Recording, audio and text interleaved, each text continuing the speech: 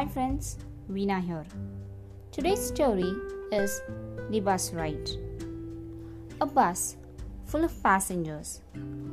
Passengers, while traveling, suddenly see the weather change and a huge downpour and lightning all around. The passengers could see that the lightning would appear to come towards the bus and then go elsewhere. After 2 or 3 such horrible instances of being saved from lightning, the driver stopped the bus about 50 feet away from a tree and said, "We have somebody in the bus whose death is a certainty today. Because of that person, everybody else will also be killed."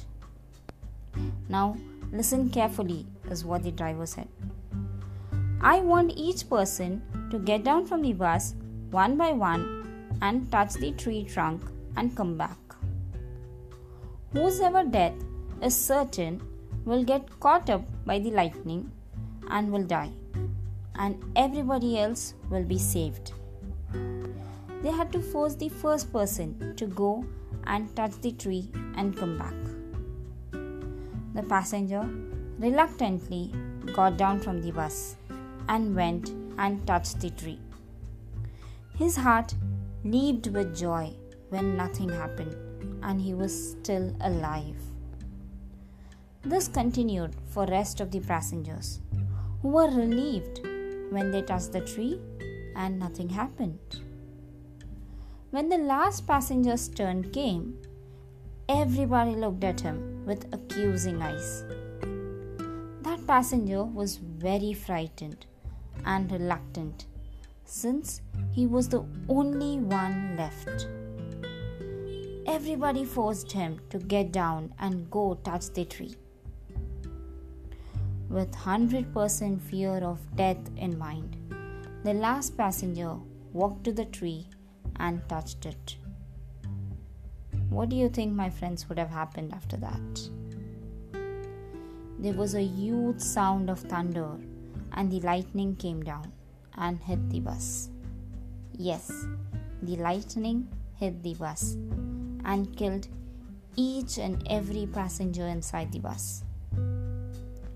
It was because of the presence of this last passenger that earlier the entire bus was safe and the lightning could not strike the bus. Life learning from this? At times, we try to take credit for our present achievements, but this could also be because of a person right next to us. Look around you. Probably someone is there around you, in the form of your parents, your spouse, your children, your siblings, your friends, etc., who are saving you from harm. Think about it. You will surely find that person. Few beautiful lines. Alone I can say, but together we can talk. Alone I can enjoy, but together we can celebrate. Alone I can smile, but together we can laugh. That's the beauty of human relations. We are nothing without each other.